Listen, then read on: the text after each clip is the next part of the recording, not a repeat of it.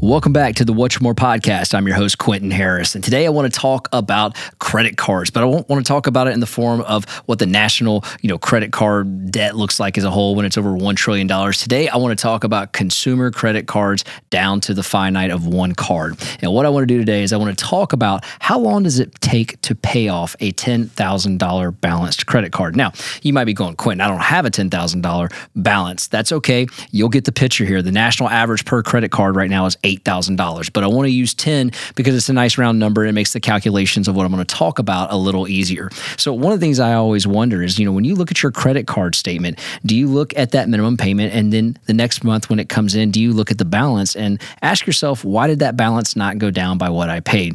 Well, that's because of the way the minimum payment is calculated, and it's made that way so that most of your payment is going towards interest. Matter of fact, that's how the credit card companies are making most of their money throughout the course of the credit card. Now, what's interesting is those rates tend to go up on credit cards as the Federal Reserve raises those short-term interest rates. So over the course of the last 18 months, you've probably seen your credit card interest rate go up. Matter of fact, the national average, according to LendingTree, is just shy of 25%. It's about 24.59%. And one of the things I look at on here is, how is that minimum payment calculated? Because if you take your balance and you divide it out by the interest rate, it's not going to be that payment. And so why is that? Why is it that it doesn't add up and those numbers don't work in your favor? Well, if you take your balance, typically speaking, if you take your balance and you say your balance times 1% and then add in the interest rate payment, that's going to make up your minimum payment. So oftentimes you're not paying enough to cover the actual balance of, not the balance, you're not paying enough to cover the balance of the interest for that month. So thus leaving a deficiency that rolls into the balance, increasing your credit card. So that can be a nasty cycle that you can't get out of because you're stuck in this minimum payment because that's what you've budgeted for in your household. So I want to take a look at this and kind of show you what that looks like. And as we go through this, one of the things I ask myself is, why is this not taught in school at high school? Like, why are we not teaching credit cards and how they work in high school? So when the graduate graduates and they're of age to attempt to get a credit card at 18, they're armed with the tools to be successful, to know how to utilize that credit card to their benefit. It's something I don't understand, and it's something to me that is a real life tactic that you could use the day you graduate. And if you don't go to college, you still know how to use that as you go on with the rest of your life and pursue credit out there in the form of a credit card. It's something that I definitely talk about with my kids all the time, but it's a question that just drives me nuts. This isn't taught in high school, but that's for another podcast. So real question is, how long is it going to take to eliminate that $10,000? And so we did a couple of calculations here, and we want to show you what that looks like. So in the case of a $10,000 credit card, and I want you to take a look at what I'm going to put in the show notes here, our YouTube channel, What's Your One More. I'm going to put these calculations in there. That's at What's Your One More with the number 1. But what we're going to do is use that average interest rate at 24.59. And at $10,000 at the current rate of the 24% with that 1% balance, how long would it take to pay off your credit card by only making the minimum payment? Now, when I go through these numbers, you're probably going to go, yeah, I know that, but just settle in for a minute because this is pretty astonishing. With 1% of the balance plus the interest, as I've been describing, it would take you 29 and a half years to pay off a $10,000 credit card. 29 and a half years at the minimum payment.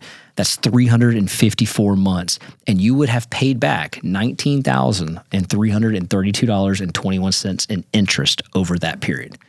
You would have paid $20,000 in interest on a $10,000. So the grand payback would have been basically $29,000 because you're paying back the 10 that you spent plus the interest of 19, just shy of 20. That's $30,000 over that time period. That's incredibly way too much to pay back on $10,000. And it's a really long time, and it can really drag out, and it can affect your household budget. There's some cases where, depending on what type of credit card you have, that actual 1% is more like 2.5%. And there's some cards that are like that. And I'm not going to get into which cards are like that on this episode, but I highly recommend you get your statements out. You go through them, and there are disclosures on how they calculate that minimum payment. I would find out if that's the right minimum payment for you in the form of, can I go to another card and get a cheaper one? And we'll talk about that here a little later in the podcast here. But let's assume you have a card that has a 2.5% balance plus that interest rate of 24% on the national average. How long would it take that person to pay off at that calculation $10,000 in credit card debt? In this particular case, it would take 53 and a half years at that particular scenario. 643 months, and you would have paid $38,313 in interest. That's just mind-boggling to me. And these are real-life scenarios. These are happening out there right now. And it may be you, maybe a friend, may not be you. You may say, I'm a person that pays my balance off monthly. But right now, the ratios in America are 50-50 to who pays it off and who doesn't. So there are balances being carried. And if you're listening to this, you may be one of those people. And I kind of want to talk to you about how can we speed up paying those off? Like, what can you do? And you may be going, hey, that's great. I'm caught in this cycle. But this podcast may be coming out and timed right when those credit cards are coming in from Christmas or Black Friday. We had record spendings in America on Black Friday when the economy is actually in a downward trend. So I imagine a lot of that debt was put on credit cards. And this may or may not be the podcast for you, but maybe you know someone. I'm surprised every time I talk about credit cards, how many people come up to me afterwards and they kind of silently whisper and go, hey, I'm kind of in that situation. Do you have any recommendations or things that you could guide me towards? And it's nothing to be ashamed of. Over 80% of Americans use credit cards. So it is a thing. But what I want to do in this next part of the episode is talk about some solutions to kind of help speed up that payoff so that debt's not looming over you. Yo, thank you so much for choosing us today. We're definitely not done with our podcast, but we are going to take a really short sponsor break and then we'll get right back to the show. I've been in the lending business for 20 years. I've seen many different lenders. During those 20 years, I recognized there's a difference between being an originator and an advisor. The team at Bank of England is full of advisors. They take their time to understand your needs. They take the time to structure a mortgage for you and your family. And I cannot recommend them enough. If you're in the market to purchase a home, maybe it's a second home, maybe it's an investment property, or you're looking to refinance your current property that you live in, take a minute to work with the advisors at Bank of England Mortgage. They're a nationwide lender, and you can find your local branch at boemortgage.com because it's more than loans, it's people. Thanks so much for letting us give a shout out to our sponsor. All right, now back to the podcast. The first one I want to talk about is determine the minimum payment. And stop using the credit card. So if you've got a credit card that is continuing to build a balance, it's probably because you're making a minimum payment, which is not covering enough to pay the interest. And then you're using the card as you make that payment. So for example, you may use the card throughout the month, the bill comes in, you make the minimum payment, you continue to use the card. Well, that balance is never going to come down because that minimum payment's not covering enough of that interest from the previous month and the current month in which you're using the card. So my first solution would be stop using the card if you can. That'd be my first solution. And start spending what you have in cash and stop spending on the credit limit itself.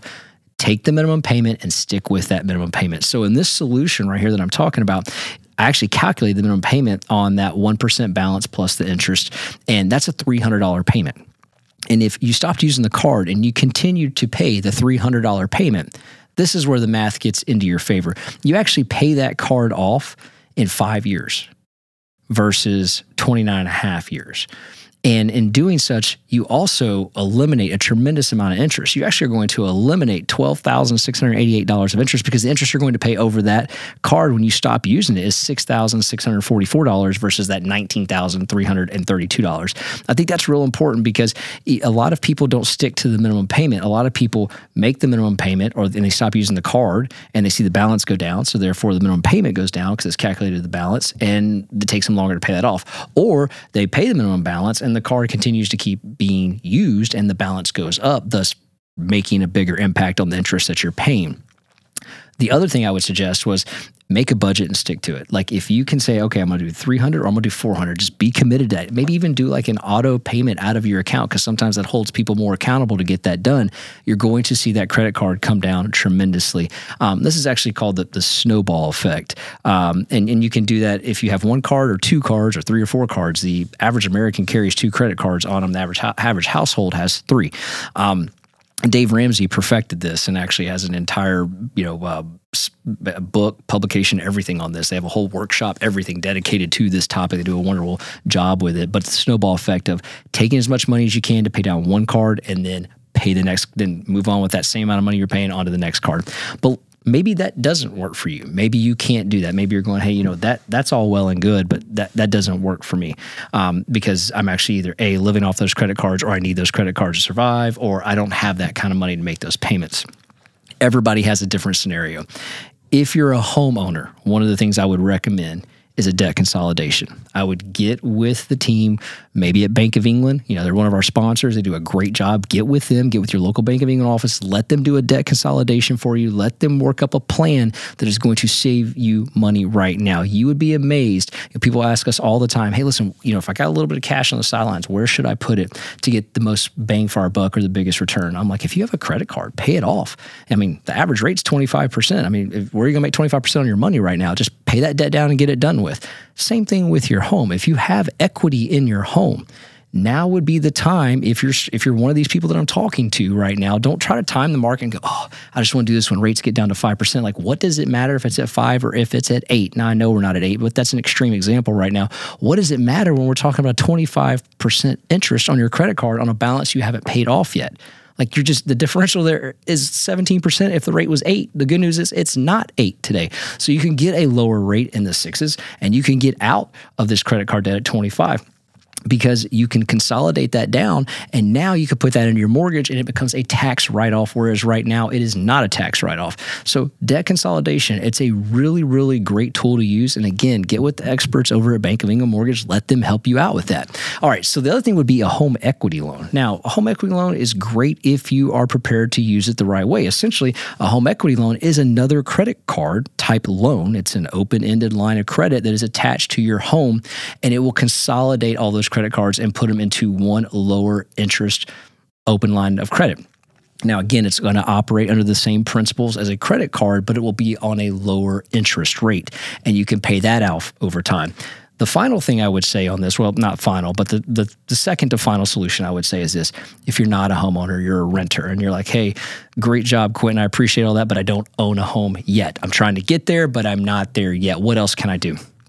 I can tell you this because I lived this life I'm about to share with you. In 07 and 08, when things were really bad during a financial crisis, I searched and scoured for 0% interest on credit cards. And what you can do is you can balance transfer that high interest credit card at 25%. And guys, those 0% are out there. Don't say they're not, because they are. I see them out there still to this date. Balance transfer that 25% over to that 0%. That 0% may only be for 6 months. It may be for 12 months, but move it over, pay the balance transfer fee, which is normally a percentage of the balance.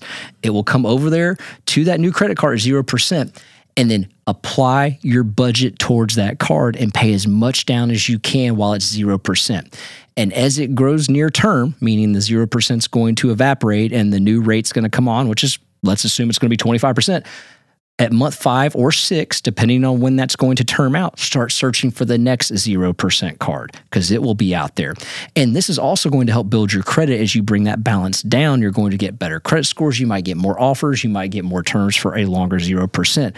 But those options are still available and on the table.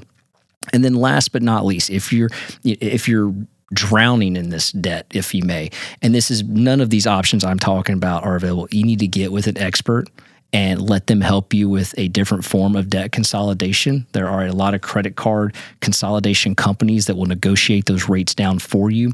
I also highly recommend calling your current credit card company, explain them the situation that you're in. You'd be surprised how much they would work with you.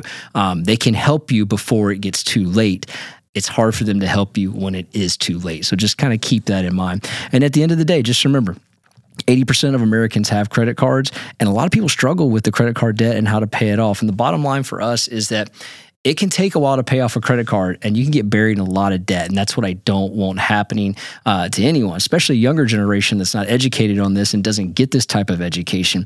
And there's ways to make these work in your favor. And that's what I was hoping to accomplish today, because if you have a plan and you have the knowledge, you can start with some freedom financially and using these credit cards to your leverage and to your advantage. So if you like what you hear today, please share this podcast, 5-star review it, leave some comments on Apple, Spotify, Google. We'd love to hear from you. And then check us out on our YouTube channel. All those calculations and graphs I'm talking about will be on there at What's Your One More, the number 1 at What's Your One More. Until next time, we'll see you guys in the next episode. I got one more shot, I'm gonna make it. One more chance, I'm gonna take it. I meant it when I said it, now it's time for me to do it. I got one life to live, so I put my all into it, yeah.